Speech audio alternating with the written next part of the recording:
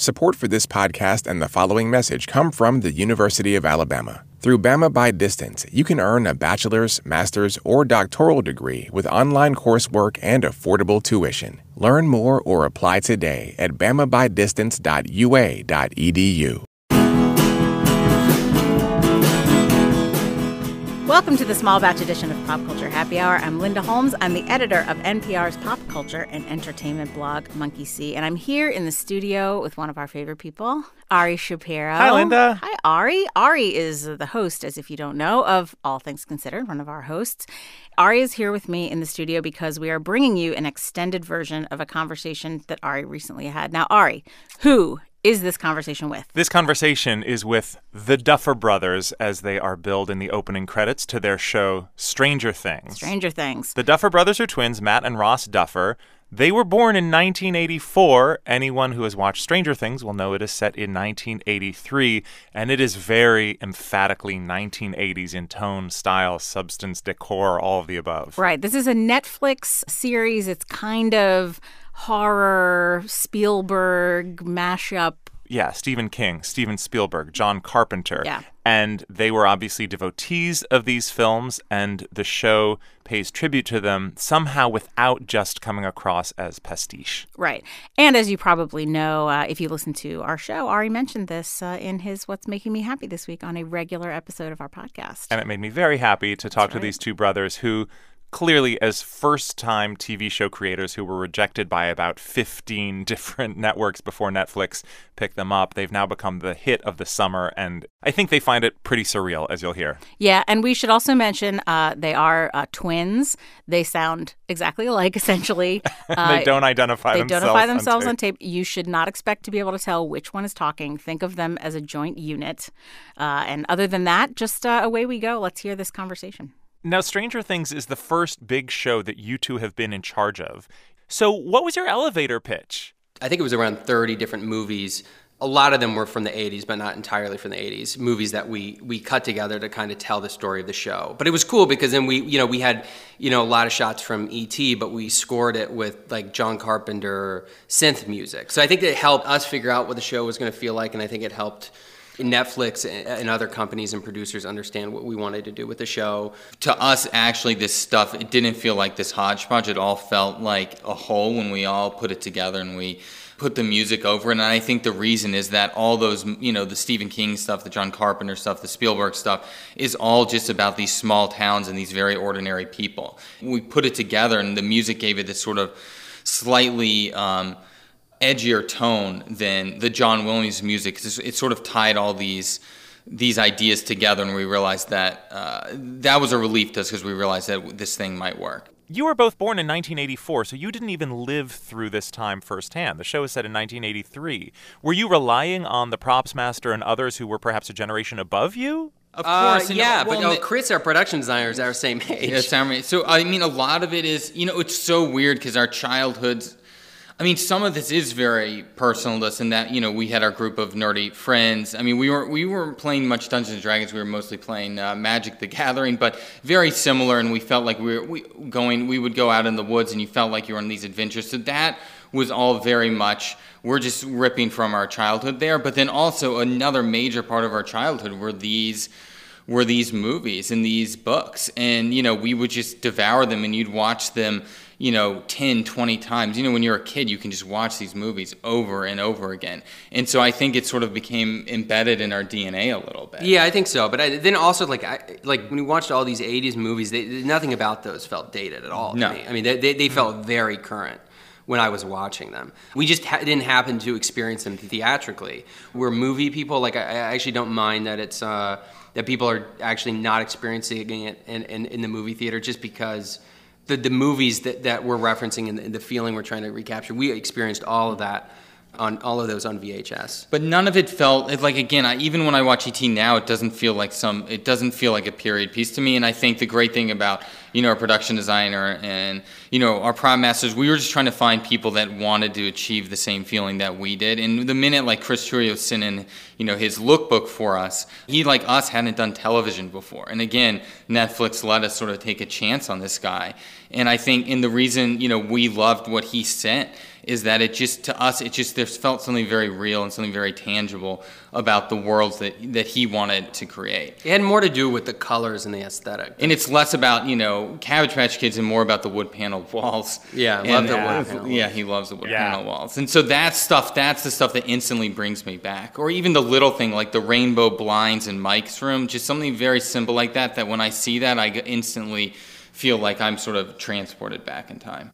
Winona Ryder has gotten so much attention for this role, not only because she's great in the role, but also because she had arguably her most famous run of films in the 1980s, and now she comes back playing a role that seems like it could be a descendant of those or a parent of those. At what point in your development process did one of you say to the other, hey, Winona Ryder? Or did that come from her agent or what? Our casting director, Carmen Cuba, it was her very first idea for any role in the show. I just remember getting an email, hey, what about Winona Ryder? And so we were excited about it because you're looking for someone who you missed. And Winona is someone who we really missed. I mean, she hasn't been around that much for the past 10 years. But then she would pop up in things. And then you remember how much you miss her. And we figured that if we missed her this much, I bet a lot of other people miss her. And then we sent her the script, and amazingly she responded to it, and it clicked really, really quickly with her. And now we cast her when we had just one script written. So at the time, and actually the Joyce character was a little different. I mean, she was much sort of this cursing, smoking, tough Long Island mom. And then so when we cast Winona, we did alter the character a little bit. I think Joyce became a lot more interesting because Winona has a very sort of specific energy about her. The obsession with this show is more intense than I think anything I have ever seen. What was your, oh my God, what have we done here moment? The first thing that really messed me up was there was Stephen King tweeted about it. I mean, that to me was, because no one else had tweeted really at that point, and he obviously is one of our idols. And was such a big inspiration for us and an influence on the show. And that sort of messed me up. You just don't think about it reaching those people. And yeah, it was insane. It was insane. I mean, it was hard to even process. Starting Friday morning, because the thing is released, at midnight. People had finished the show. So many people had already finished and were tweeting all these great things about it. And then it just kept. It's interesting how it sort of snowballs and it keeps growing and growing. And the way Netflix works, which is interesting, is that they don't need to do a ton of marketing up front. They don't need to create a lot of awareness until it's on the show, because when someone sees an advertisement for Stranger Things, they want them to be able to go on the service and watch it. There's no benefit to them to have a big opening weekend. That doesn't matter. It doesn't matter when people watch it, as long as they watch it and enjoy it. So it was interesting to see that through word of mouth, it just started to grow more and more and more. And so even on Twitter, what starts as a few tweets turns into more and more and more, and it just kept growing. And then, you start seeing all this fan art online, amazing fan art. And that's when we started realizing that, and all this love for Barb, of course. They're like 25 best quotes from Barb, and it's literally all her lines. I was like, because does she even have 25 lines? And then at the end, they're like, yep, those are all her lines. We've got to give a spoiler alert here, because I don't know where this conversation is going to go, but it's going to go to Barb. People are obsessed with Barb. No love for Barb, except on Twitter. For us, it's easy to relate to her because high school was terrible for us, and I know it was for a lot of people. You're right, you either love it or hate it, and we hated it. And so I think there's a lot of people that feel like they were on the outside looking in like Barb. So all I know is it's very easy for us to write the Barb character, and I think that, Shannon Purser, who had never acted before, just did such a brilliant job realizing her, and again, without very many lines. 25 lines, and I think everyone feels like either they knew this girl or they were this girl. I think the other reason people really connect to her, and I mean, yes, we've attributed it to Shannon and how great of an actress she is, but also I just think no one casts anyone like her. That was something important to us and important to Carmen, is that we're casting kids and teens. I mean, she looks like someone you might really go to school with. I think people are sick of, when you look at what on network, the way that people look and behave. It's just not, right, it's not real. Yeah, our teens have acne, and it's that was great. I think that's helped the show. I think so. Did you have a Hawkins, Indiana style childhood? When we grew up in Durham, North Carolina. So, and you know, we actually are shooting in Atlanta, Georgia. So it looks very much like North Carolina, very much like the neighborhood we grew up in. We weren't monster hunting, but we were mostly going off and making movies with a very small group of nerdy friends. Not a lot of people wanted to be making movies with us. It's so funny because people like knock us for like the kids walking down the train tracks because it's so Stand By Me, obviously. But it's like, but we were walking down train tracks. Why can't we have the kids walk down train tracks? So yeah, it was very similar in a lot of ways to the town of Hawkins. Durham's a little bigger than I imagine Hawkins is, though. Tell me about the performance that you got out of Millie Bobby Brown, who plays the little girl 11, where she has so few lines, but so much going on. And here's a young actress who hasn't had a lot of experience. It's pretty remarkable.